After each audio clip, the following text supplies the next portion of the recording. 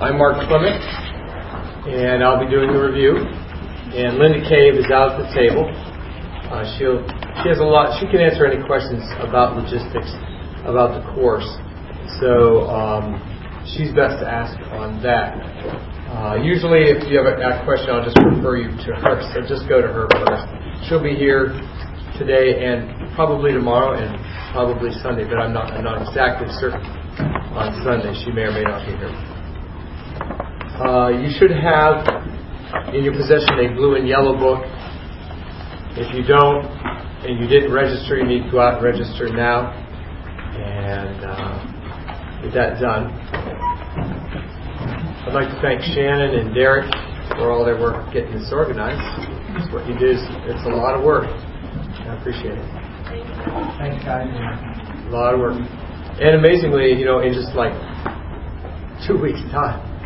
I know professional event planners that can't pull off anything unless they have 6 months. So you guys ought to go into event planning if you don't pass your board. Career number 3. The lights, we don't still know anything about the lights, are they? No, I tried getting them back on. They're not on. We have some functioning with the lights. Are they even trying, or did they just anytime they come on, they immediately go back off. So they're not going to try to fix them? Not this weekend. No. So we're going to be... Yeah. Now, is that sunlight? No. Or is that ambient light? Lighting behind? Is that in Ohio? That's true. Because I was going to say, if that's sunlight, when it goes down, it's going to be a little dark.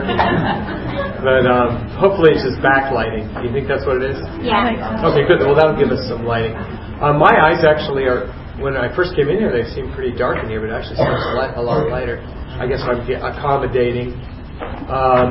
So you'll have to take notes in this light. I apologize for that, but that's just the way things happen sometimes. I think there's a little more light over here. If you're having a hard time, that might be a good place to sit.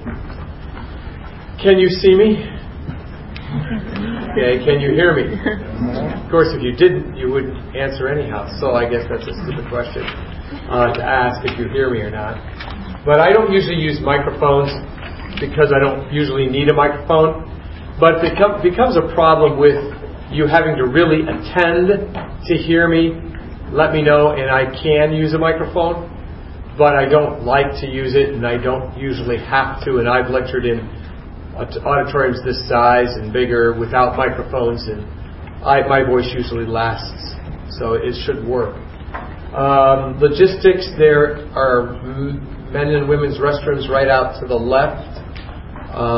For those of you that aren't from Mount Carmel, well, no, anybody can use them, but I'm telling those of you that aren't from Mount Carmel where the restrooms are. There aren't separate restrooms for Mount Carmel people. But watch what I say. People take me literally. Also, there's chips and salsa out there, I guess. And then tomorrow, Shannon's arranged for pizza to be brought in for lunchtime. And so you can plan on that. And if you wanted to bring some extra little things to throw on the table, that'd be fine too. Is that correct? Correct. Okay. Let's see. Shannon, anything else I needed to tell them from your information? No, we are planning on a potluck, so if you do want to, if anybody's great bakers and like make cookies and bring some that kind of thing, it's already wonderful. Okay. All right. Pizza, of course, is free. Donated from. Yeah. All right. Let's see, what else? Is there any good wing place around?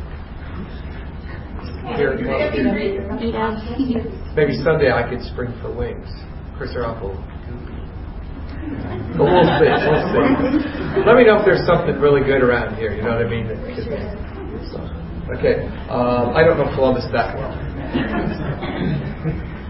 All right, just real quick introduction, and then we'll get into it because you're not here to learn about me. You're here to learn about the NCLEX RN. So, just so you know a little bit about me, most of you have never met me. Some of you have taken my class before and are here for a refresher. So, that's cool. You also can do that if you, let's say that some of you I know are from Wright State and some other places, and you may not graduate till June-ish, somebody not graduate till June? Whatever. If you keep your receipts, you can come to any other review I have at no cost. Just show your receipt, and you can come. You know what I'm saying? So you can keep refreshing, that kind of thing. So,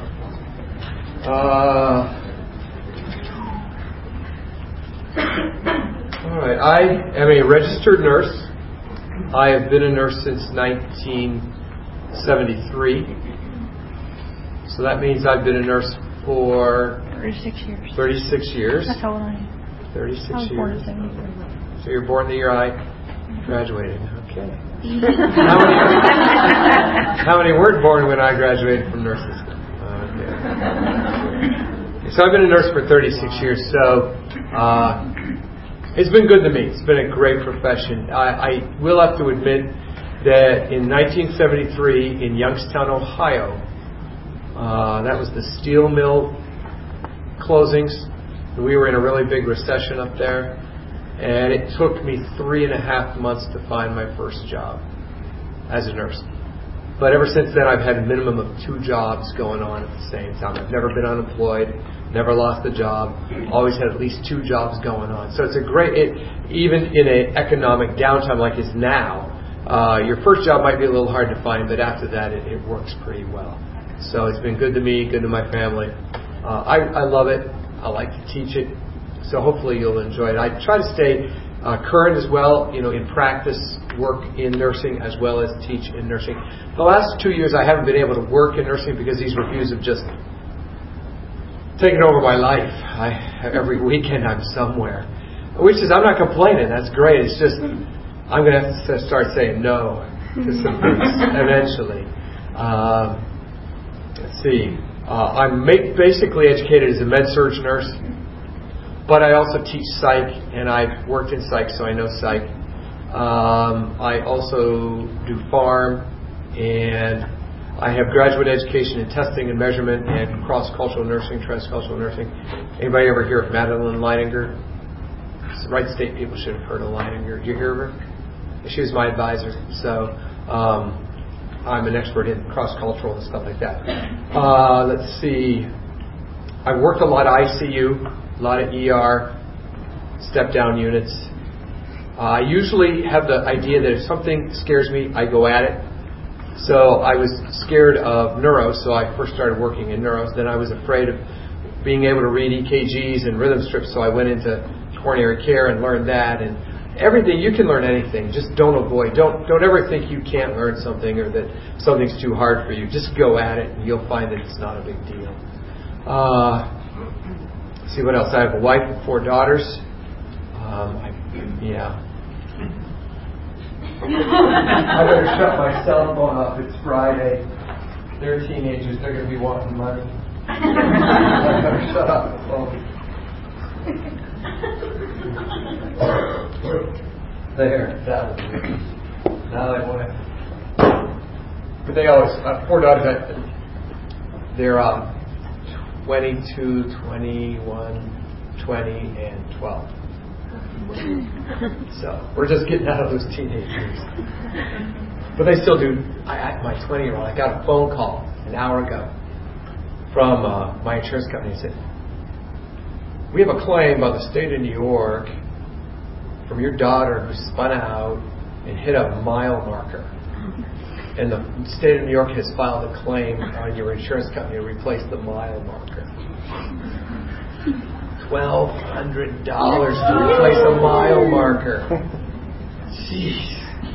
Give me a break. That's not half of it, though. You imagine what a 20-year-old's insurance is going to go up to. But anyhow, okay, I know you care. Let's see what else. That's basically it. I've taught at Cedarville University for 27 years. Taught at nursing there. This is my 27th year. And I stick with, I'm a stick in the mud. I stick with one town, one job, one wife. I'm just sort of a stick in the mud. I don't like change.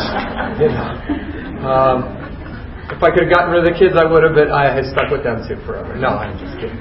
But that's where I'm at. Okay?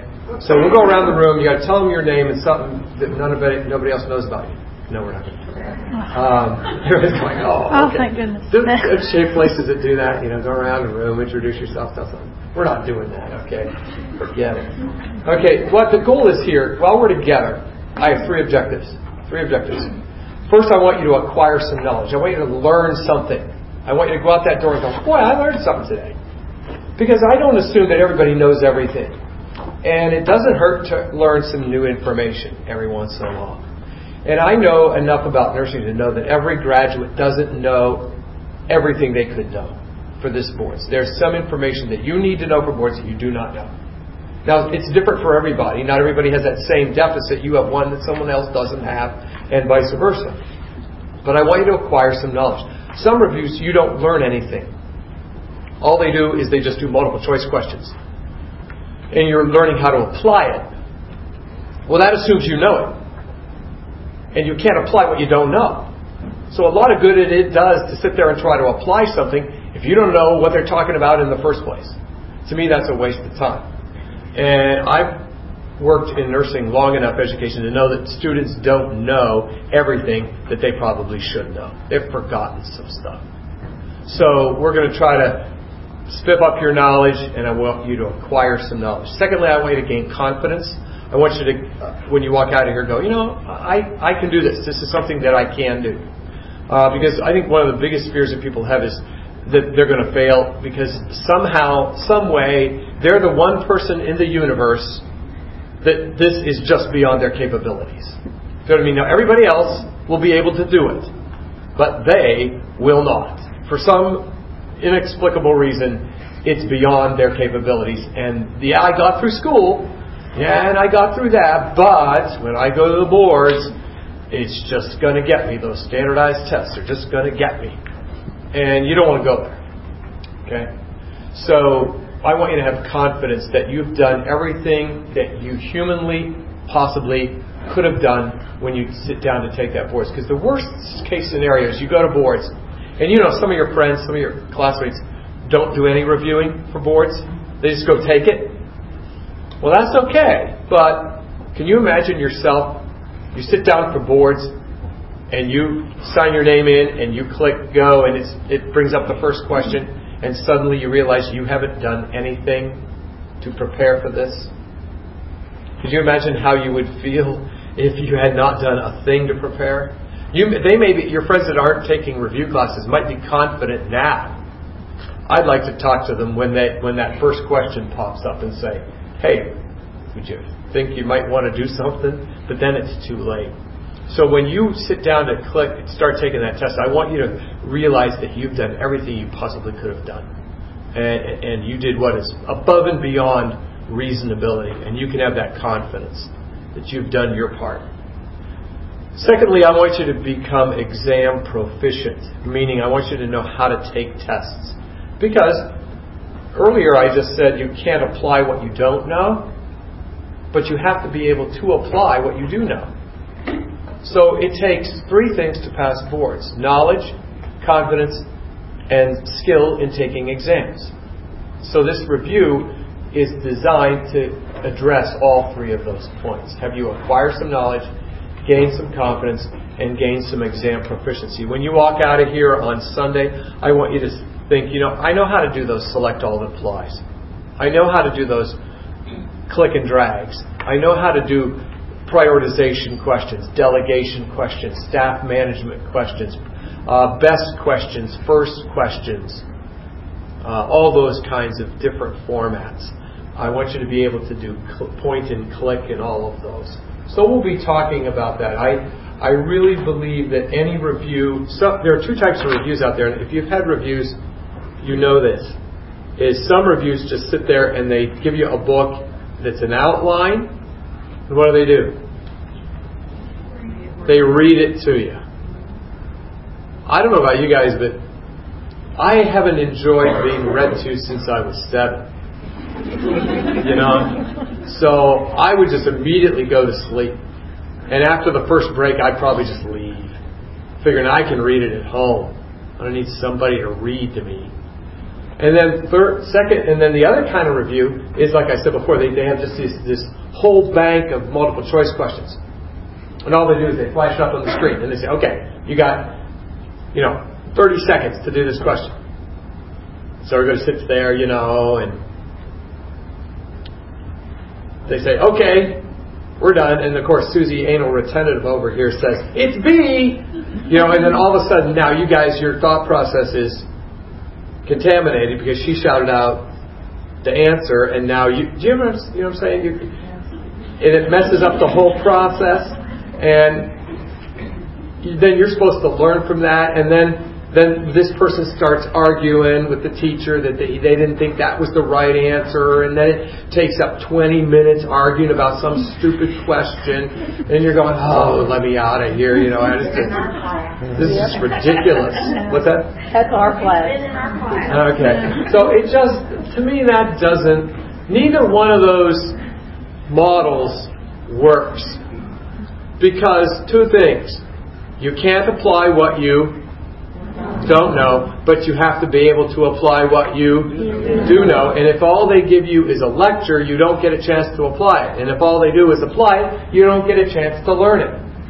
So I think the uniqueness about my review, if there is uniqueness, and I believe there is that it hits both of those. I hit a balance between applying and learning, applying and learning. So that's sort of where we're headed, what we're doing. Now, with a group this size, we should be able to learn a lot. I sometimes have groups of 160, 170 people, so it's kind of hard to keep that all. But sometimes I have groups of 20. So it just depends. So this is about a small average size group, which is great. I like this size. That way I can keep in contact with you. Now, I can't really see your eyes very well. Now, I always like to make some eye contact every so often. But please ask questions.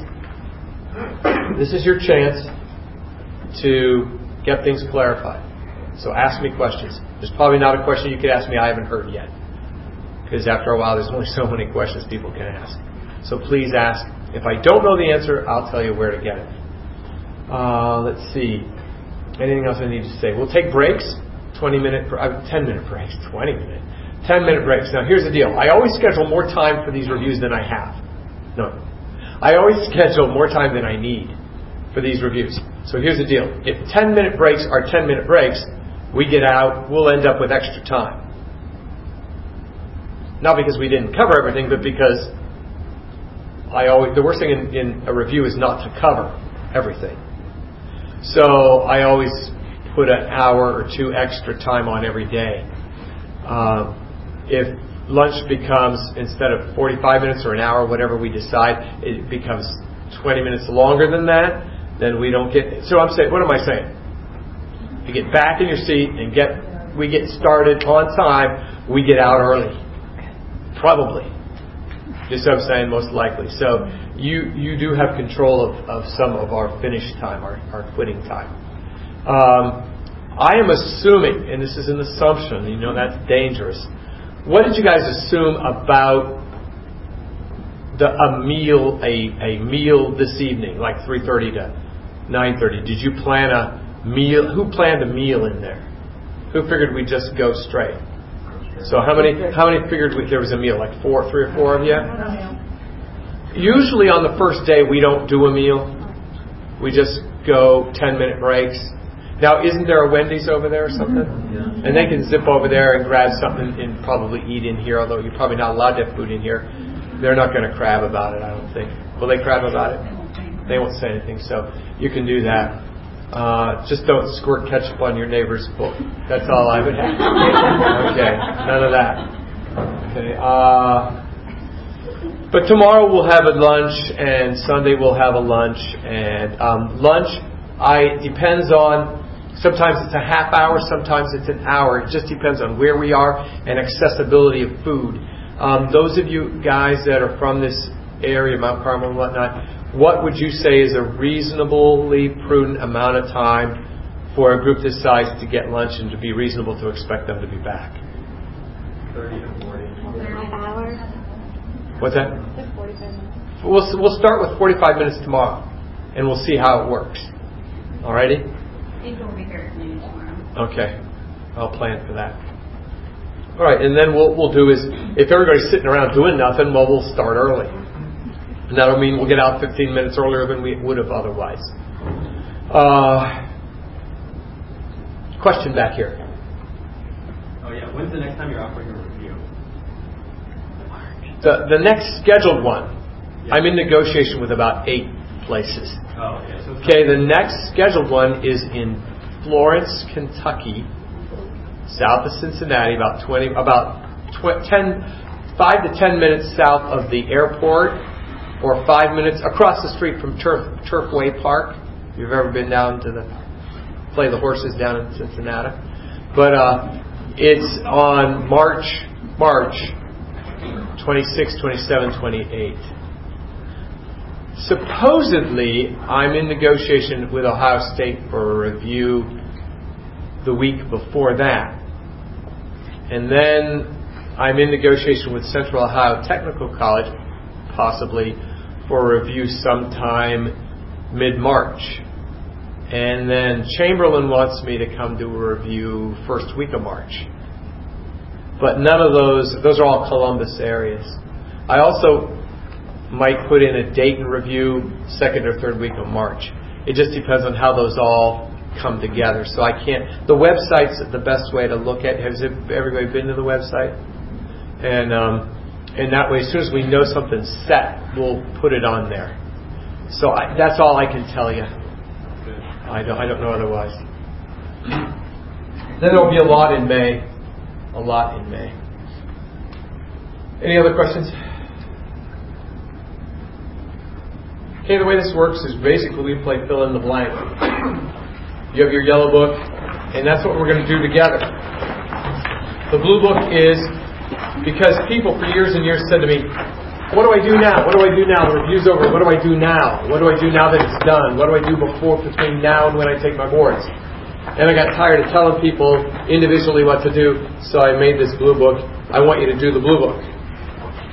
Doing the blue book is part and parcel of the review. If you haven't done the review book, you have not done Mark Klimek's review.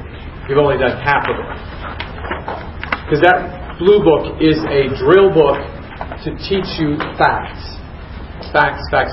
When people don't pass boards, I usually sit down with them when they come to me, and I'll sit down with them and see if they know what they're talking about. And we'll sit down and start doing some questions. We probably are 10 questions into that, and I've already taken them to the blue book like 3 or 4 times. Because they'll read something and go, I don't know what that is. Let's get out the blue book. Okay, there it is, page 52. What's it say? Oh, okay, well then it's A. Yeah, it's A. Do you see what I'm saying? So, get that blue book out. The first question, on occasion, people will take this course, not commonly, but on occasion, people will take this course and not be successful on the boards. That happens.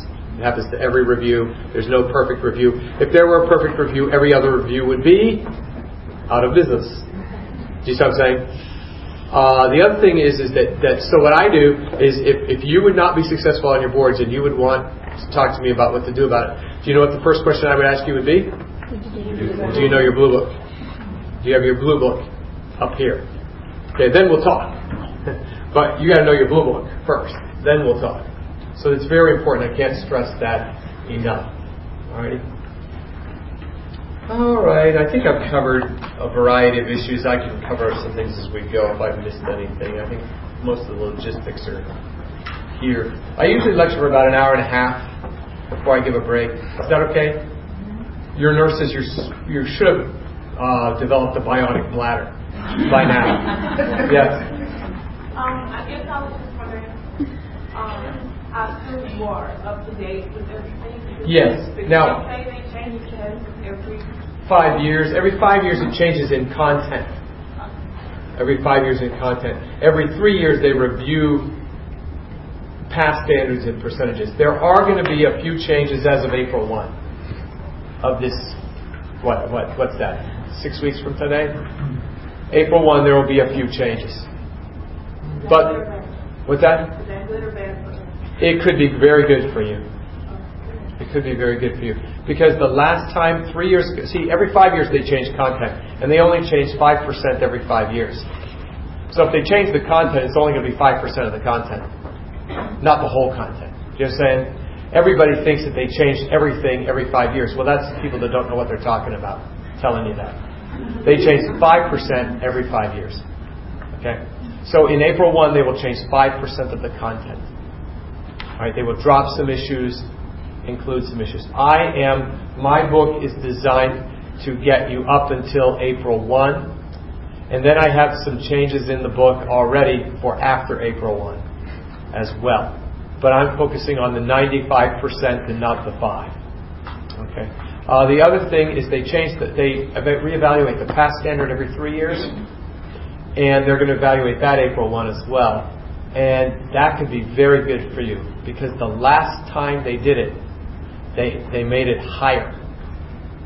Now there's some talk that they'll make it higher this time, but people who really know are saying that they might bring it down because they were having too high a fail rates from schools all over the place.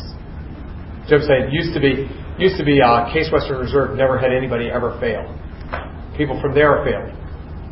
Christ Hospital is huge, high pass rates. They were having bad times. Do you see what I'm saying?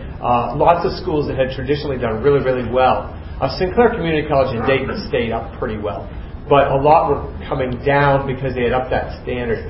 So there's a chance they might lower the standard on April 1. But don't delay taking it until after April 1 because you're thinking they might lower the standard because they may increase it. So we won't know that until they meet.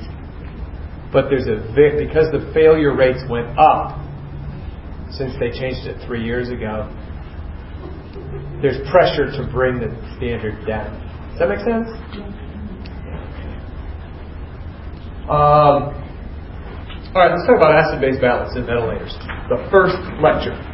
In the first page, you'll notice a table of contents and some page numbers, and then a blank out to the left.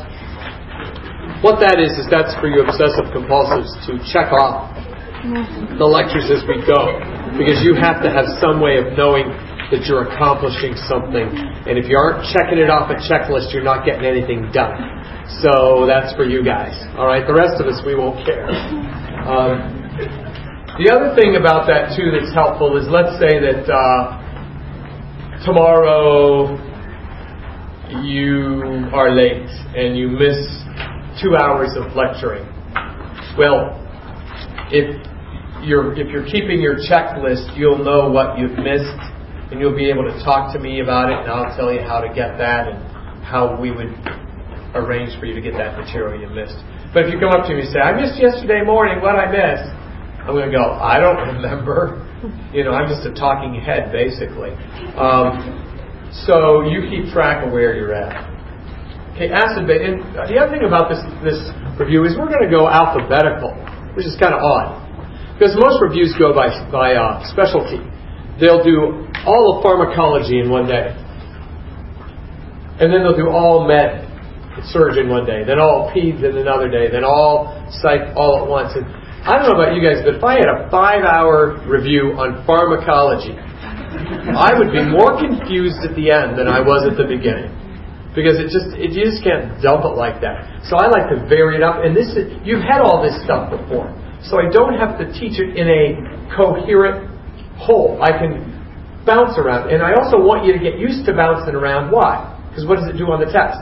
It bounces around. So I want you to get used to talking about med-surg, then jump into some psych, then back to some peds, and then some OB, and then bouncing around so that your mind understands the principles rather than the specialty. You got it? Okay, and all you have to do to pass this test is do a little less than average. How many of you in here is it possible that you could achieve a little less than average on a test? See, so you don't have to do how well on this test. Do you have to do well on this test? No. Do you have to do average on this test? No. You need to do a little less than average on this test to pass. So don't think that you've got some insurmountable standard that you have to hit. And then you say, well, then why do people fail? Because they think they have to be up here. You see what I'm saying? And they study that way, and they get anxious that way, and it just doesn't work. Okay, acid-base is something you do have to know about. If you do not know acid-base, you are in trouble because everybody else knows about acid-base. Okay? So, one thing you have to do in acid-base is, if they give you an arterial blood gas value report, you have to interpret it as metabolic acidosis, metabolic alkalosis, respiratory acidosis, respiratory alkalosis. So if they give you lab values, you have to convert it to words. Now, if you know how to do that, you're 100% accurate. Go for it. Don't listen to me. I don't want to fix what isn't broken. But if you're confused about that, you're nervous about it, you're anxious about it, I've got something here that might help you. Okay? All right. Interpreting blood gases, the first thing I suggest you memorize is the rule of the bees. Do you see it there? The rule of the bees. And what I want you to do is fill in here. It says, if the pH. That fills your first blank in. And as I say, there's only 3,000 to go. Okay, so if the pH and the bicarb, the pH and the bicarb are both in the same direction, then it's metabolic. So the B's are bicarb both bolic. Do you see those? Bicarb both bolic? The reason why this works is respiratory does not have a letter B in it. Bicarb has the B in it. So what I'm saying is this. They will give you an arterial blood gas with 8 values in it. How many do you look at? They'll give you 8 values. How many do you look at? 2. Which 2? pH and the bicarb. That's what the rule says. Just look at the pH, look at the bicarb. Then look to see what direction they're going. If they're both in the same direction, be it up or down, it doesn't really matter. As long as they're both in the same direction, who cares what direction? Then you must use what adjective? Metabolic. Because the rule says if the pH and the bicarb are both in the same direction, it's metabolic. Well, what if they're in different directions? Then you only have one other choice, and that's respiratory. Now, where do you get the acidosis and alkalosis from? The pH. Exactly. So let's look at how this rule would work. Well, first we have to know the normals. What's the normal pH? 7.35, 7.45. That is a piece of universal nursing knowledge. Everyone knows that. If you do not know that, you're the only nurse in the universe that doesn't know it. No, I'm serious.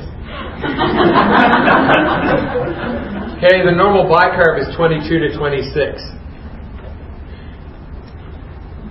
Not every nurse knows that, so learn that.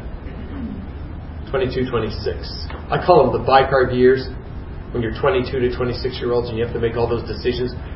What job do I take? Who's my buddy? Am I going to get married? Am I not going to get married? Am I going to move in, not move in? You know, all those decisions you got to make when you're 22 to 26. That gives you heartburn. So you need the bicarb. I call it the bicarb years because you're always in a knot over decisions. It's nice to be 56. No choices. No other women want you. No jobs want you. It's nice. You only got one option. Makes it nice. Question. Our teacher told us to remember that 2 plus 2 plus 2 equals 6. That's true, but what does that mean? Oh, okay. 2 plus 2 plus 2. Oh, 22 to 26. 2, 2, 2, 6. Oh, that's cool. I like that. Easy one. That's good. A lot of 2, so. Lots of 2. Bicarb. So 2, 2, 2, 2, 6. All right. Now, let's look at those, and let's look at our examples. In the first example, the pH is in what direction? Down. Down. So draw a little arrow down in the box next to it. Then the rule says to look at what? The bicarb. And the bicarb in this case is in what direction? Down. Down. So draw a little arrow down. Are those arrows going in the same direction? Yes. So what adjective must you use? Metabolic. Metabolic. And because the pH is down, it is. So that is an example of metabolic acidosis. Okay, look at letter B. Bicarb is the pH is in what direction? Up. Bicarb. Up. Are they both in the same direction? Yeah. Yes. So what adjective must you use? Metabolic. So this is metabolic alkalosis. Is everybody with me? Okay, the next one. pH is down. Bicarb is Up. Are they both in the same direction? No. So what adjective can you not use? Metabolic. So you have to use respiratory. So this would be respiratory acidosis. Now the only time this doesn't work is when there's a mixed acid-base disorder and boards doesn't go there. Because that's way too hard. Alright? So if the pH, does everybody see how the rule works? What if I gave you a pH of 7.50 and a bicarb of 25? 7.50 and 25. What would it be? Respiratory alkalosis. Respiratory alkalosis. Why? Because the pH is in what direction? Is low. Well, 7.50 would be up. Is up. And the bicarb is down. Normal. 25. It's normal. How about 25. So is that the same direction? Up and normal? No. So it's got to be respiratory. So even if the bicarb is normal, it still works. You see what I'm saying? Alrighty. That's the ABG interpretation. Let's talk about signs and symptoms. Letter B. They will tell you a patient has respiratory acidosis, metabolic alkalosis, something like that, and they'll say, what would you see? Select all that apply. And you get a whole laundry list of stuff, and you have to select, check, what's true. Well, two things here. One thing here, I hate lists. One thing you're going to see in my review is I do not have you memorizing lists of things.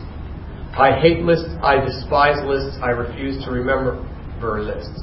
The reason why I hated lists in school was for two reasons. First reason I hated lists is, for example, if I learned 15 signs and symptoms of hyperkalemia, and then 15 signs and symptoms of hypokalemia, when I took the test, guess what would happen? I'd memorize, I would remember the lists, word for word. I could reproduce the list, but I would forget which one was which. You see what I'm saying? And when that happens, you're dead. All that work went for nothing. The second reason why I hated lists was, even if I could remember which was which and all 15 signs, my teachers had the tendency to pick signs numbers 16, 17, 18, and 19, and not the 15 that I memorized. And one thing that you guys learned real early in nursing is every book says something different, right? Take two nursing books, same thing, look at the list. The lists aren't the same, right? Have you ever found two lists that were the same for anything in nursing? Never. So you can memorize a whole bunch of lists, but for that to be productive on boards, it better be what? The list that boards is using. Right? And what chances is that? Very slim. So the point is this, boards does not test your knowledge of lists. It does not. What boards test is your knowledge of principles, not lists. But how will they test your knowledge of principles? By having you generate lists. Do you understand what I'm saying? Boards will not test your knowledge of what? Lists. They test your knowledge of principles. But they will test your knowledge of principles by having you generate lists. And so when people take boards, they say, oh, you got to memorize a whole bunch of lists. No, you don't. They don't know what's going on. For example, in general, what do pain meds do? In general, what do opioid pain medications do in principle to a person? What do?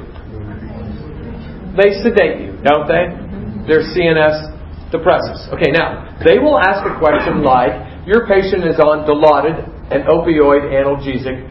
What of the following things would you expect to see if they got too much or that they, were getting a little too much? Select all that apply. Alrighty? And you're thinking, oh my goodness, I don't remember the list of Dilaudid signs. It's not a list of Dilaudid signs. It's to see if you know that opioid analgesics are CNS depressants, sedatives. So when you go to the list, what do you select? Agitation or lethargy? Placidity or spasticity? Reflexes of +1 or +4? Plus 1. Hyperreflexia, hyporeflexia. Hyporeflexia. Restlessness or obtunded. Well, you go, I know what restless is. That's up, so obtunded must be down. That's a good test taker right there, okay? And you say obtunded. Okay, a good test taker never says, what? They say, and then they figure it out the other way. The thing about you guys that aren't good test takers, you haven't figured out that those good test takers, they don't know anything. They don't know anything more than you know. In fact, they probably know less than you know. They just don't quit. They just figure, I'll get it. If they won't let me in the front door, I'll go in the back door. And if the back door's closed, I'll go through the cellar window. And they'll figure a way to get at it. They just don't quit. Poor test takers go, I don't know what that is. No, don't do that. I had a student that was a really bad test taker. He came to a maternity question, and it said, what's the best way to treat morning sickness in a first trimester woman? And he said, this is the only OB question I know the answer to. It's crackers. And he was so excited, and he got the one OB thing he didn't know. So it's crackers. He looks, A didn't say crackers, B didn't say crackers, C didn't say crackers, and D didn't say crackers. And what did he say? As a bad test taker, what did he say? Oh my goodness. I thought I knew this. I guess I don't know this. So he picked something like antacids every half hour. Okay? And then he wonders why he doesn't do very well. Well, you know what number C said? You know what answer number C said? Dry carbohydrates. Well, what is a dry carbohydrate? A cracker. But what did he do? He was expecting the front door. Cracker. No, you go to the back door. Dry carbohydrate. You see what I'm saying? Don't give up. Don't think that you don't know this. You know it. Okay, so if they say restless versus obtunded, you know what restless is. Obtunded must be the other. Okay, but do you see what I'm saying about the sedation? And you generate the list by applying the what? Principle, not having memorized some list. Does that make sense? Do you see why can't boards test lists? Why can a national nursing test not test lists? Because what? All the lists are different in different textbooks used in different geographical areas of the nation. To write a statistically significant, reliable, valid question, you have to write the question so that no matter who takes it, no matter what book they read, no matter what school they went to, it's a fair question. And if you're just taking out of Mosby's book on whatever, the signs and symptoms of whatever, and you write a question on that, it will perform horribly statistically nationally. The only way you can do these select all that applies and have them perform well is to test what? Principles, and see if a student can generate a list from a principle. Now, does that change the way you might look at a select all that apply question? You understand what they're about? There is no mystery. You weren't supposed to have memorized some mystery list that you didn't know. You're supposed to say, this is a chance for me to show I know a principle. You got that? That's how you do those. Okay. So, I want to give you a principle for answering acid-base signs and symptoms. And it's what's in the box there. It says, as the. You see where I'm at? As the pH goes, so goes my patient. As the pH goes, so goes my patient. What? What does that mean? As the pH goes. pH can go up, or the pH can go down. And when the pH goes up, your patient goes up. And when the pH goes down, your patient goes down. Does that mean they sink and levitate? Well, what does it mean? What's it mean? Talk to me. Not very excited. Yeah. So when the pH goes up, every system in your body gets more irritable. But when your pH goes down, systems in your body shut down.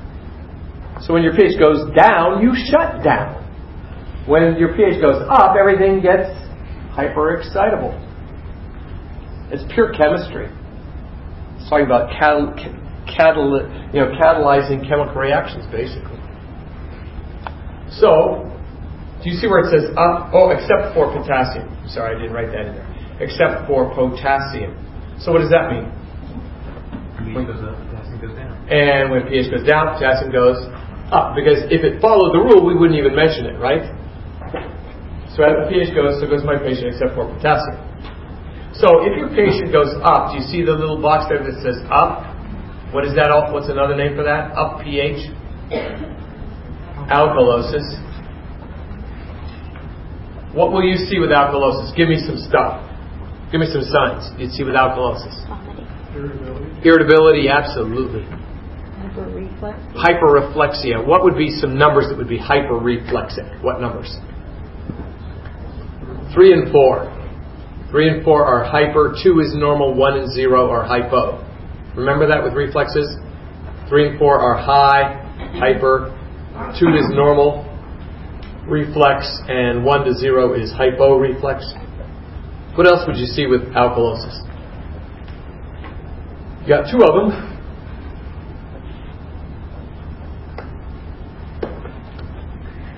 Irritable.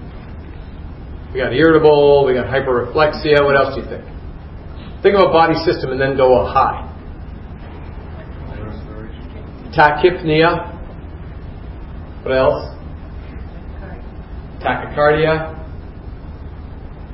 Would you have paralytic ileus or borborygmi?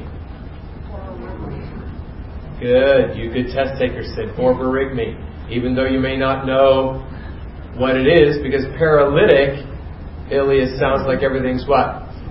Shutting down. That would be the down. The up would be borborygmi. Now, Boards loves the word borborygmi. B-O-R-B-O-R-Y-G-M-I.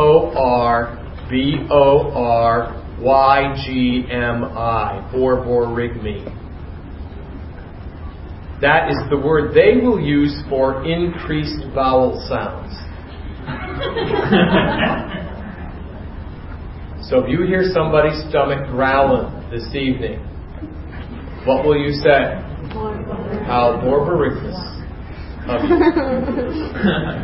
Borborygmi. Increased vowel sound. Can you spell that one more time? B-O-R, and do it again, B-O-R-Y-G-M-I. Borborygmi. Thanks. So what would be down? Acidosis. And what would you see there? What's that? Hyporeflexia. What else? Bradycardia. Bradycardia. Lethargy. By the way, obtunded means just one step more lethargic than lethargy. O-B-T-U-N-D-E-D. Obtunded. Vocabulary is critically important to pass this test. That's why the blue book and the yellow book are real heavy on vocab. Can't answer a question if you don't know what the words mean. Sounds pretty obvious. So what would you have? Paralytic ileus or borborygmi? Paralytic ileus. Would they have a seizure or a coma? Coma. Coma. Because seizure is up, coma is down. Got to go the same as the pH. So let me ask you this: what acid-base imbalances are most likely to seize, and which ones are most likely to have a respiratory arrest? Alkalosis will what? Seize, and acidoses will respiratorily arrest. Does that make sense? Because you're doing it as the pH goes, so goes your patient. So what acid-base disorders need an ambu bag at the bedside? What acid-base imbalances need an ambu bag at the bedside? Acidoses, because they're going to what? Respiratorily arrest. Which acid-base disorders need suction machines at the bedside? Alkaloses, because they could seize and aspirate. See, don't limit yourself. When they start asking these things, say, wait a minute, I know about this. I can get there. See, I shouldn't have to teach you who needs an ambu bag at the bedside. You should be able to get that from as the pH goes, so goes my patient. Do you see what I'm saying? These rules, use them. They're tools. Okay?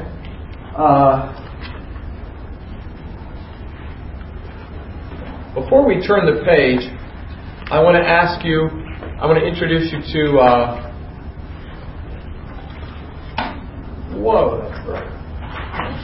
Don't look at the light.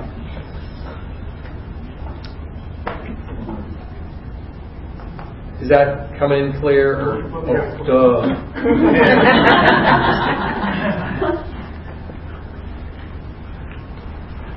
I want to introduce you to my favorite Scotsman. You know how Scottish surnames have Mac, Dougal, McDonough, MacGyver, MAC. You know.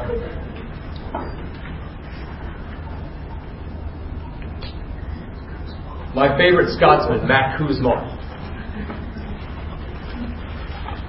How many have heard of Kuzmals? Okay, from now on, I want you to, every time you see Kuzmal, I want you to think what? Mac Kuzmal. In fact, if you're talking to a doctor and he goes, he's Mac Kuzmal, I'll be happy. It'll make them look stupid, but I'll be happy.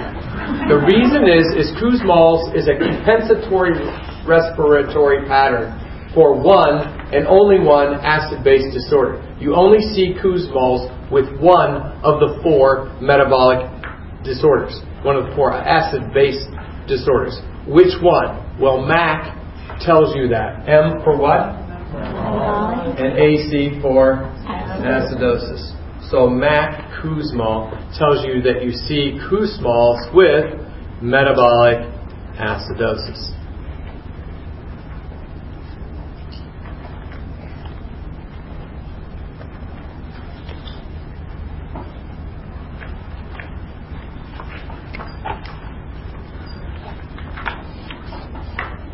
Okay, we have some knowledge, but we have to be able to what? Apply it. Remember, you can't apply what you do not know, but what you know, you have to be able to apply. This says, your patient has respiratory acidosis. Select all and apply. +1 reflexes. Diarrhea.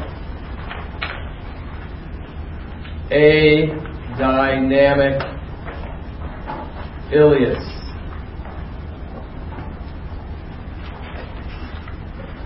Spasm.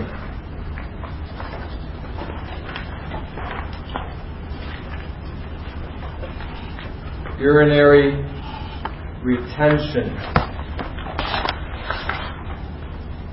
Paroxysmal. Atrial. Tachycardia. Second degree. Mobitz. Type 2. Heart block. And hypokalemia.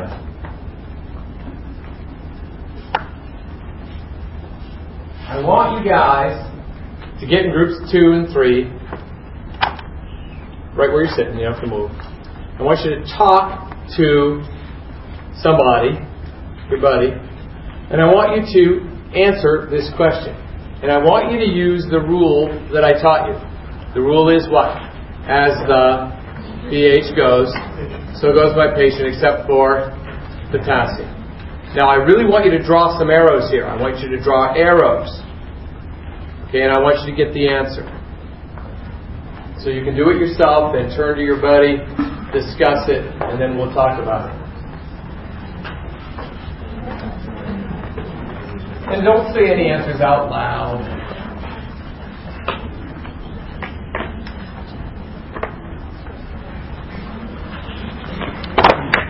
Alright. Get it over now. So we're choosing which one. It means select all and apply. So we're choosing what is respiratory acidosis. Alright, so knowing that as the pH goes, so does my patient. Acidosis goes down.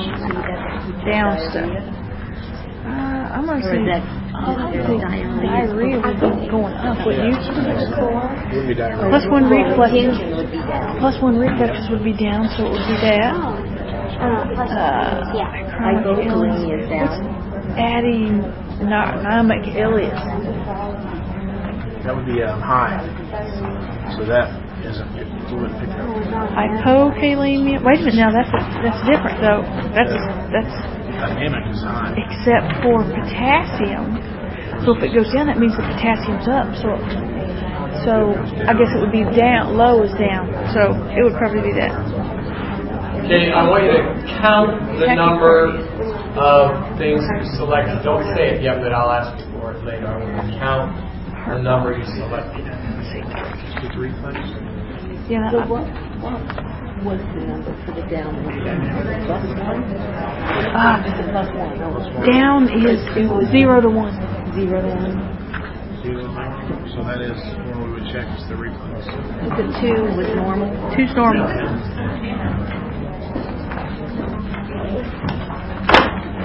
Okay, how many did you select? How many did you get? 3. I got 3. I know, I don't know.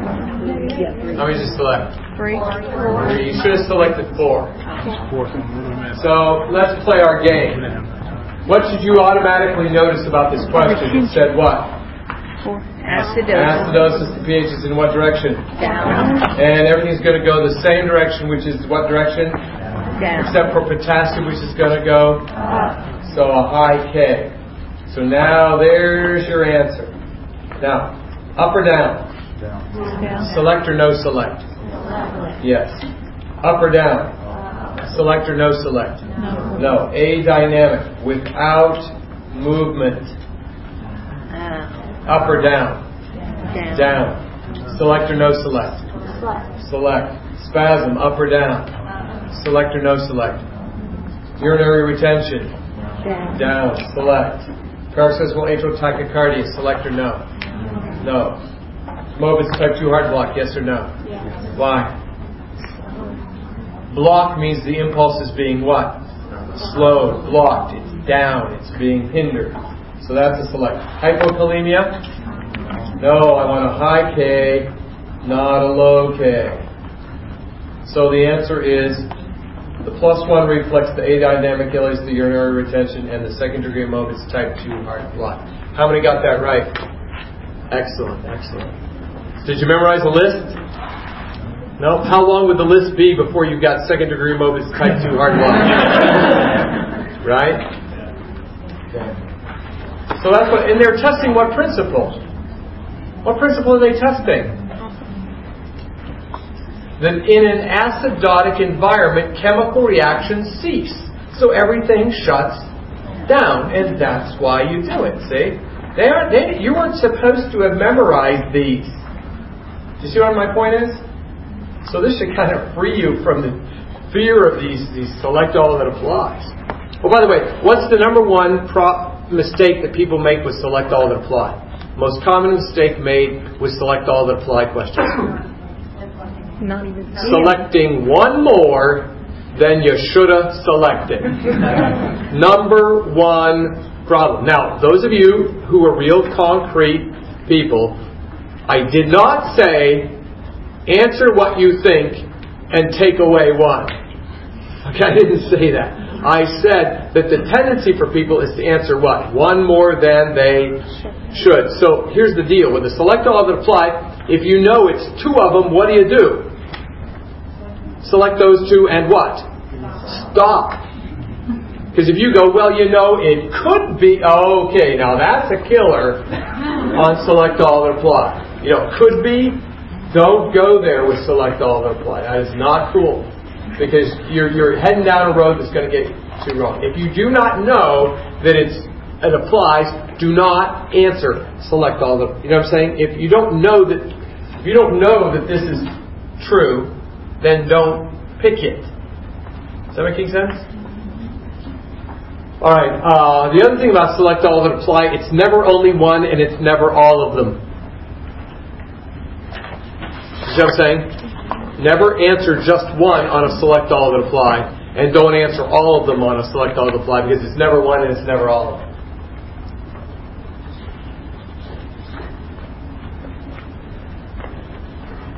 Okay, let's go to the next page. Causes of acid-base imbalance. Causes. What they'll do is they'll give you a scenario, and they'll say, this is what's happening to your patient. And then they'll say, what acid-base disorder would result from this?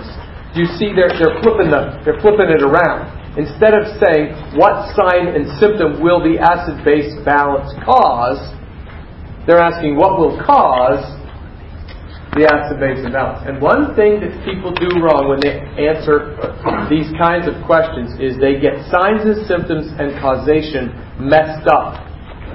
Do you realize that in the human body, oftentimes what causes something is the opposite of what the signs and symptoms of that thing are? Does everybody understand what I'm saying? So a lot of times what will happen is diarrhea will cause a metabolic acidosis. But once you get acidotic, it will shut your bowels down and you will get a paralytic ileus. You see, diarrhea caused it, paralytic ileus results from it. It's the opposite. And when you're sitting there going, man alive, I learned it was this, and now you're telling me the opposite, probably what are you messing up?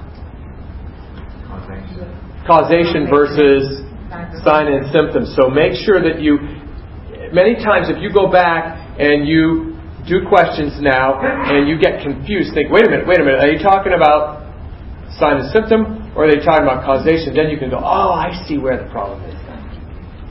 Does everybody understand that? Okay. So, just keep that straight. Okay, having said that, we're talking about causation now. Whenever you get a scenario, the first big question you ask yourself is it lung? That goes in the first blank. Is it lung? L-U-N-G. Is the scenario a lung scenario? If the scenario they give you is a lung scenario, guess what kind of a problem it is? Respiratory. It's respiratory. I mean, it can't be any easier than that. However, that only gives you a 50-50 because it could be respiratory acidosis or respiratory alkalosis, correct? Right. Well, how do you tell between those? Well, the second question you ask yourself is the client overventilating or underventilating? Is the client or patient overventilating or underventilating? That is going to be critical for your respiratories.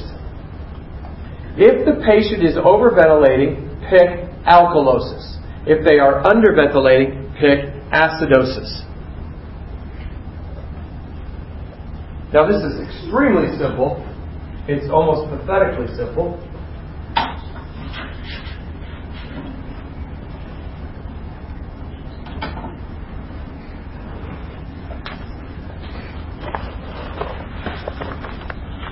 Are these not the only four options you have to choose from when you combine them to make these imbalances? Mm-hmm. It's either metabolic or respiratory, it's either acidosis or alkalosis, right? So you're choosing between these four words, correct? Well, let's look to see how this works. If the client is overventilating, let's take the word ventilate. Which of these three words fits best with the idea of ventilating? Exactly. Now, we're left with what? Over. Of the remaining three words, which word has the closest connection to something being over? Why alkalosis? Because it's over the normal. So that's alkalosis. So if you put them together, ventilating over becomes respiratory alkalosis. See how easy that is? And if I say the patient is under ventilating, what does vent become? Respiratory. What does under become? Acid, because that's under the normal. So under vent becomes respiratory acidosis. You see, you're just translating. You're just translating. See that? How many understand what I'm saying? Okay, do you see how easy this is? You're simply translating. So when they say overventilate, you say, oh, respiratory alkalosis. Underventilate, respiratory acidosis. So let me ask you this. They give you a scenario where a woman is overzealously using her breathing techniques during labor. She's really overzealously using those breathing techniques. What acid-base disorder would she exhibit? Well, is that lung? Yes, she's breathing techniques. Overzealously using breathing. So that's lung. Is she overventilating or underventilating? Overventilating. You translate that to mean respiratory alkalosis, and that would be your answer. You have a child who was a victim of near drowning. What acid-base disorder would it be? Well, is that a lung scenario? Near drowning? Yes? Would the kid have been overventilating or underventilating when he was nearly drowning? Under, so he would have respiratory acidosis. Your patient has emphysema and air trapping. Is that lung? Is he overventilating or underventilating? Under, so he would respiratory acidosis. Be careful. Ventilating doesn't mean respiratory rate. The respiratory rate is irrelevant here. Everybody pays way too much importance to the respiratory rate. Do you understand that ventilation has to do with gas exchange, not respiratory rate? For example, I could say that a person had pneumonia in 4 lobes of the lung. Pneumonia in 4 lobes. They're breathing at 50 a minute, and their SaO2 is 78 on 8 liters per mask. You got it? What do they have? Pneumonia in 4 lobes. They're breathing really fast, but their SaO2 is really low. Now, is that person overventilating or underventilating? Under, even though their rate is 50. Because rate has nothing to do with it. And everybody pays so much attention to rate, they miss these questions right and left and don't understand why. Because you're paying attention to the wrong piece of information. It's not about the rate, it's about the SaO2. Would you agree with me that if your SaO2 is good and you're breathing slow, you're fine? But if you're breathing fast and your SaO2 is low, you're actually underventilating? So the rate can be tricky. So what am I trying to tell you? When you get acid-base disorder questions, what piece of data in the question is real shaky to use to get your answer? Respiratory rate. Because a lot of times it compensates, which means does the opposite, so you'll totally get the wrong answer. You see what I'm saying? Pay attention to what? SaO2. All right. Somebody's on a PCA pump. What acid-base imbalance would tell you that maybe they need to come off that thing? They're on a PCA pump. What acid-base disorder would tell you they need to come off that thing? Well, you say, okay, well, PCA pump, what do you know about PCA pumps? They what? Depress respirations. Why would they need to come off of it if they were, what? Getting too much, which would make my respiratory rate go really what? My ventilations go really down, which would mean I would be under ventilating. So the answer would be respiratory acidosis. So respiratory acidosis would tell you that maybe you need to back off that PCA pump. Is that making sense? And see, those are questions you may not have even thought you know the answer to, but you can get the answer if you just calm down and use it. Because this is a what? It's a tool. So use the tools at your disposal. Don't say, I can't get the screw out and the screwdriver's still sitting in the box. Grab the screwdriver and try to get it out. So many times I teach people tools on how to take tests and everything, and then I do test questions with them and they leave the tools in the box.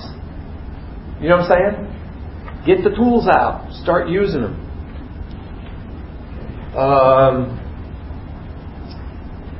What if it's not lung? The next box says, what if it isn't lung? Then it's metabolic. If it isn't lung, it's metabolic. Well, good news.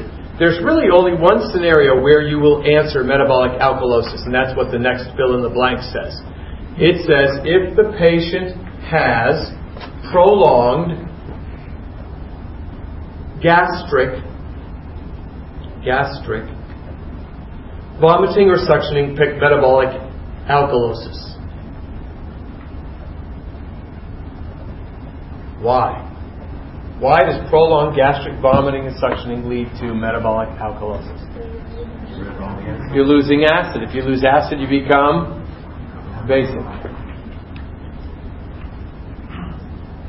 Otherwise, everything else that isn't lung, you pick metabolic acidosis. For everything else that isn't lung, that's another fill in the blank. For everything else that is not lung, pick metabolic acidosis. So let me ask you this. Patient had GI surgery. He has had a NG tube to low intermittent GOM co-suctioning for 3 days. What acid-base disorder would he most likely exhibit? Metabolic alkalosis. Your patient has hyperemesis gravidarum. What acid-base disorder are they most likely to exhibit? Metabolic alkalosis. Your patient with hyperemesis gravidarum is now dehydrated. What acid-base disorder would they have? Now they've gotten dehydrated. That's not prolonged gastric vomiting suction. It's something you see with it, but it isn't what it is. So now what would they have? Metabolic acidosis. Because it caused that. Because that's what it flipped on the other side, and now you're there. Good point. What about this? Person has acute renal failure. What acid-base disorder? Acute renal failure. What acid-base disorder? Why metabolic acidosis? Why? You're right, but why? Is it lung? No. Is it vomiting or suctioning? So it's got to be metabolic acidosis, because everything that isn't lung or vomiting or suctioning is metabolic acidosis. So what about infantile diarrhea? What acid-base disorder? Metabolic acidosis. Why? It's not lung and it's not vomiting. That's the other end. Diarrhea. Okay. What about third degree burns over 60% of the body? Third degree burns over 60% of the body, first phase. What? Absolutely, metabolic acidosis, because it's not what? Lung, and it's not vomiting or suctioning. Okay, what acid-base disorder do you see with idiopathic bullous pemphigus?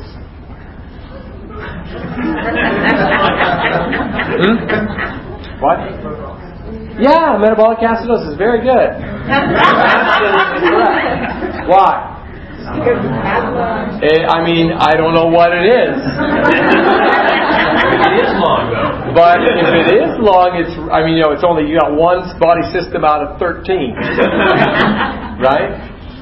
And if it's vomit or suction, you've got 1 out of 1,000 symptoms.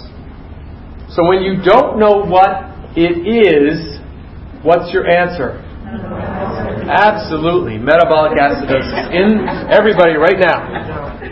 Right now, as you're sitting there, I want you to set your default setting for answering acid-base questions to metabolic acidosis. Okay, everybody, do it. Okay? Do it.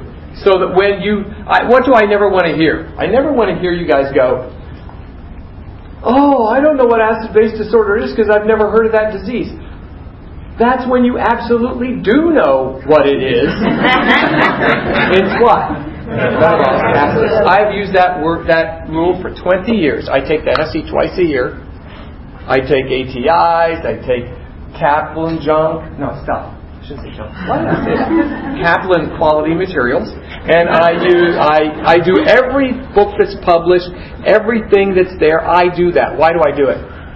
It's my job to prepare for you guys. I better know what's out there, and I better know what's current, and I better know how it's being tested. So I've done, if it's been published, I've done it. I've even been to the NCSBN site and done their questions. So I know what these questions, and every time I don't know on an acid-based question, what does Mark Fleming pick? And he's 100% right every single time. I have never missed a question using that. All right? So let me ask you this. What do you have to know for acid-base? Well, what you have to know is if the pH and the bicarb are both in the same direction, it's metabolic. As the pH goes, so goes my patient, except for potassium. Matt Kuzmal. Overventilate, underventilate, translate. Vomiting or suction, metabolic alkalosis. Everything else, metabolic acidosis. If I don't know what to pick, metabolic acidosis. That's acid-base. That's all you have to know. So, say it with me. If the pH and the bicarb are both in the same direction. It's metabolic. As the pH goes, so goes my patient, except for potassium. Who's your favorite Scotsman? Okay. Overventilate, underventilate, translate. What do I mean by that? Overventilate, underventilate, translate. Yeah, translate the word. Overventilate is respiratory alkalosis. Underventilate is respiratory acidosis. If it's vomiting or suctioning, pick. Metabolic alkalosis. For everything else, pick. Metabolic acidosis. And when you don't know what to pick, pick. Yeah, I use that all the time. That works for you. Okay, those are helpful tools that work. All right. Yes. So this one, just to make this clear, that one question you asked, if you have severe vomiting and you've gotten dehydrated now, that you look at the dehydration. Right. So now it's right. There's a rule in test taking. So watch what they're asking. Yeah.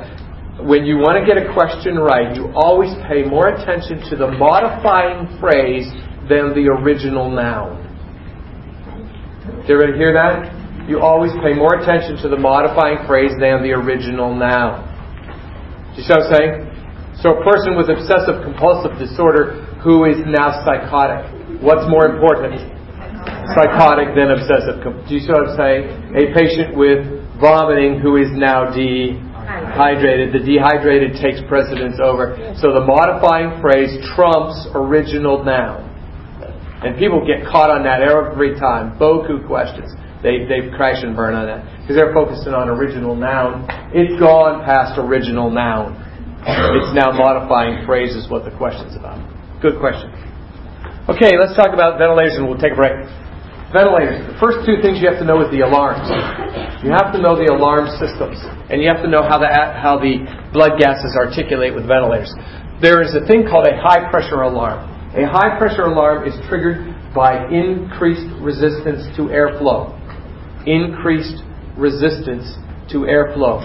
In other words, the machine is having to push too hard to get the air into the lungs. It's having to push too hard. There's resistance. And when that happens, the machine will set off a high pressure alarm. Because you understand, when you set up a vent, you set up two alarms. You say, I don't want you to use less than this pressure to get that air in, and I don't want you to use any more than that pressure. You tell it that. And then when it exceeds that, the high pressure alarm goes off. See, if you set the high pressure at 40 millimeters of mercury, and you say, I don't want you to push, machine, I don't want you to push any more than 40 millimeters of mercury to get that air in. If the machine has to, it will set off the high pressure alarm. Because it's telling you it's too hard. I'm having to work too hard because it's high pressure. Does everybody understand that conceptually? Okay, now, what would it be due to? Well, obstructions. There are 3 obstructions. Number 1, kinks in the tubing. The tubing could be kinked. Would that increase resistance? Mm-hmm. Sure. So what do you do for that? That's rocket science. Unkink. Okay. Then, second most common obstruction is water condensing within the tube. There's water condensing in the dependent loops. So what do you do for that? Now, there are more rocket science here. Empty it. And the third most common cause is mucus secretions in the airway. They've got goop there.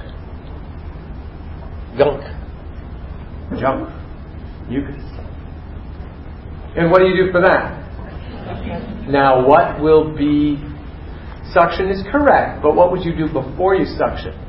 And I'm not talking about pre-oxygenating them, because that is true. But is there another strategy that would be done to mobilize secretions before you would actually suction the person? What would you do? Yeah, change position. Turn, cough, deep, breathe. Change position. Turn, cough, deep, breathe. So you would do that first, and if that didn't work, what would you do?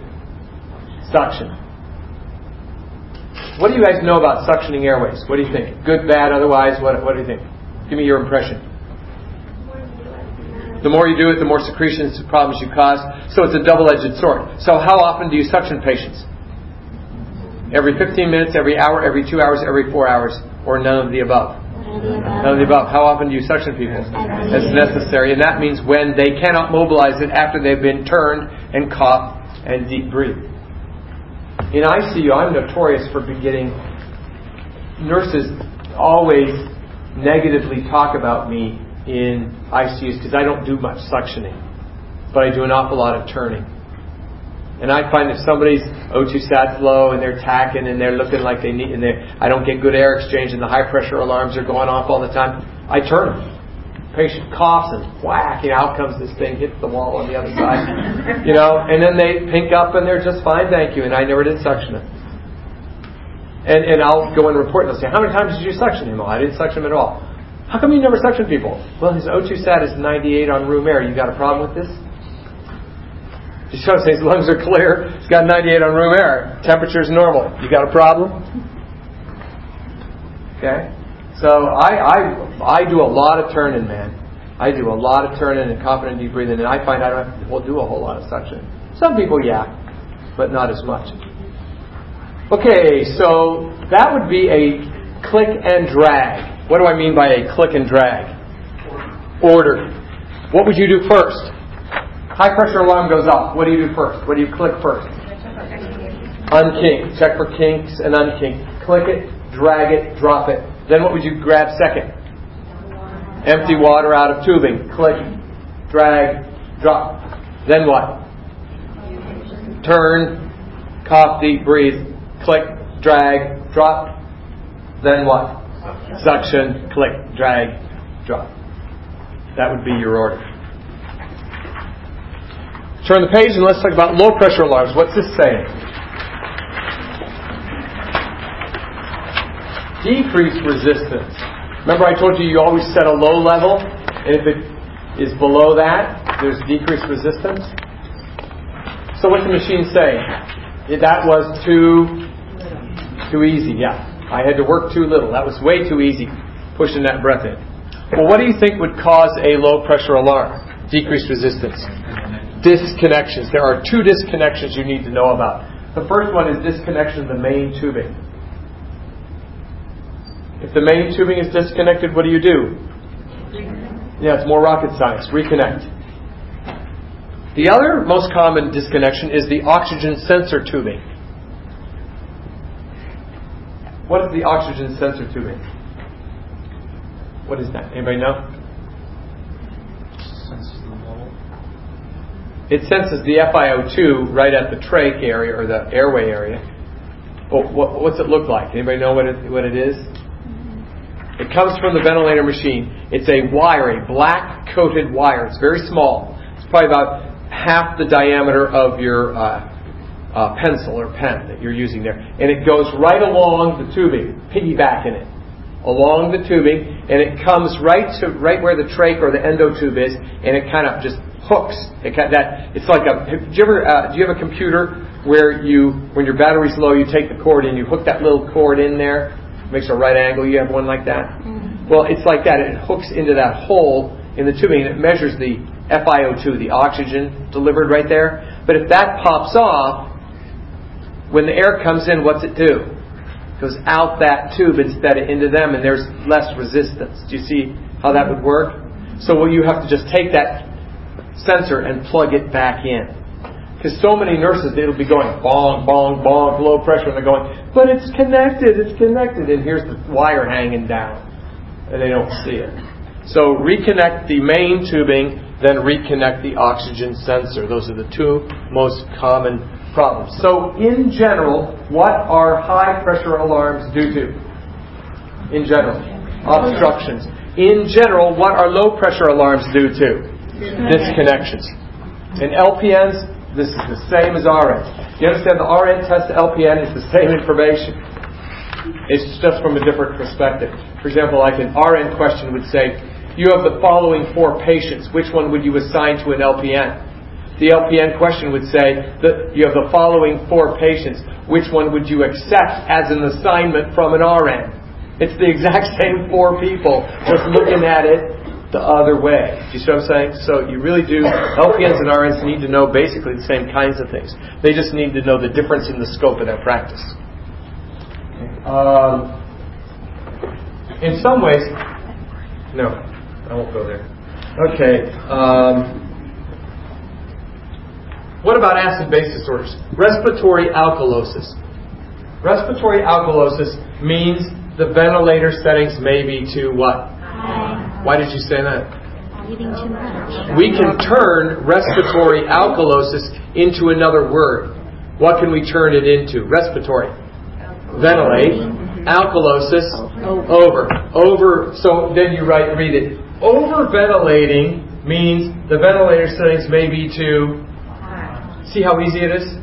All you do is take these acid-base disorders, turn them into just normal words, and the answer will jump off the page at you.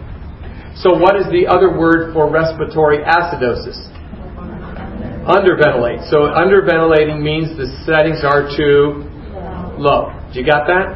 Now how would this be applied in a question? And we'll do this question, then go to a break.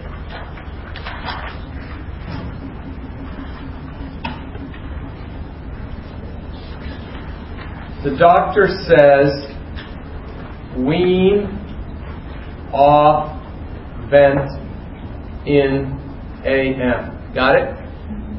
He's writing it today for tomorrow. Wean the patient off the ventilator in the morning tomorrow. The 6 a.m. ABGs show respiratory acidosis. What would you do? A. Follow the order. B. Call respiratory therapy. C. Hold the order. Call doctor. Or D. Begin to decrease the settings.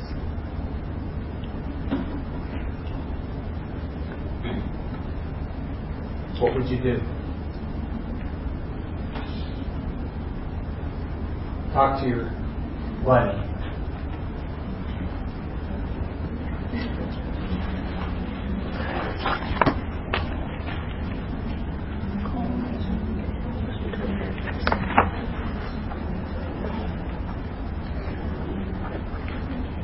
And LPNs, it would be wherever it says call doctor, you can put notify RN.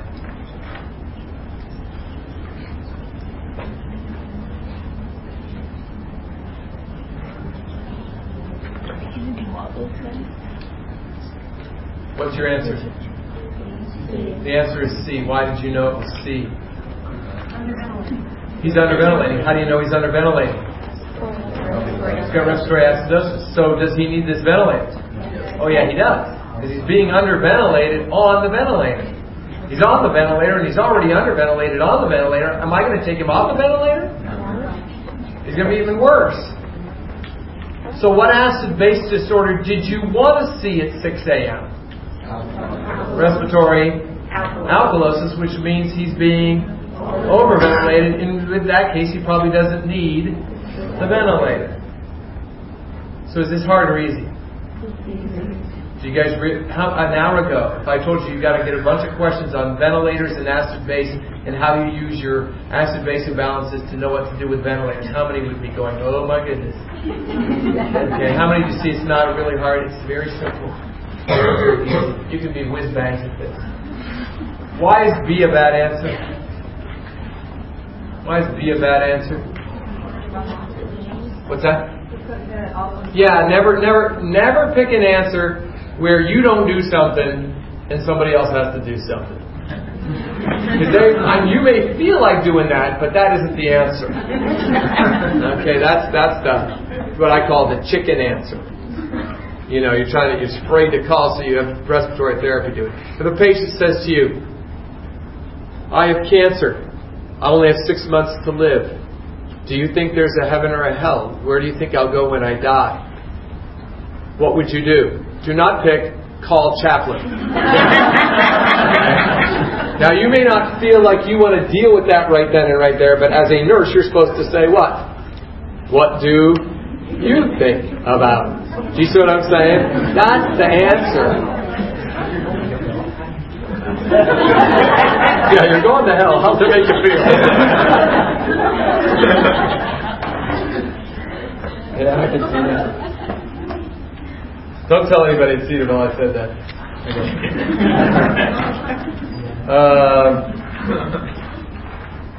Okay, take a 10-minute break. You guys have been really good. And we'll come back at 25 after.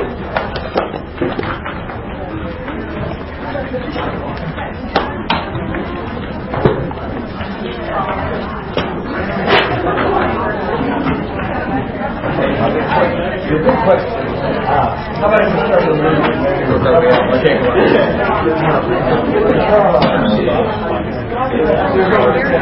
You know what I mean as far as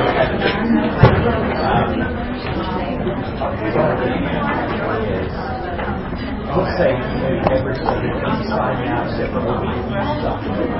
So I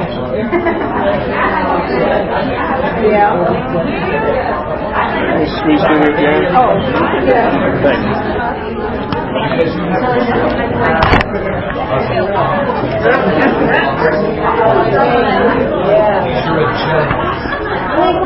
What they found out there is you're not a specialist. This is a general discussion. So the questions that are failing are those 30 questions that they say. You're to give Carladel to first Carladel prior to giving Carladel. What's the most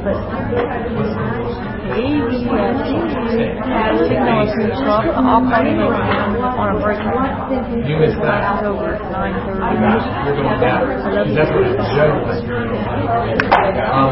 You see a certain trace. You see a certain. Your mother is higher What would you do first? Check her heart rate, take her temperature, take her blood pressure, take her pulse. She's in trouble. She looks like she's getting in trouble. What would you do first? Did you write the one down about the guy with third-degree burns over 60% of the body? He had metabolic what? Exactly, because the generalist, anything about obedience,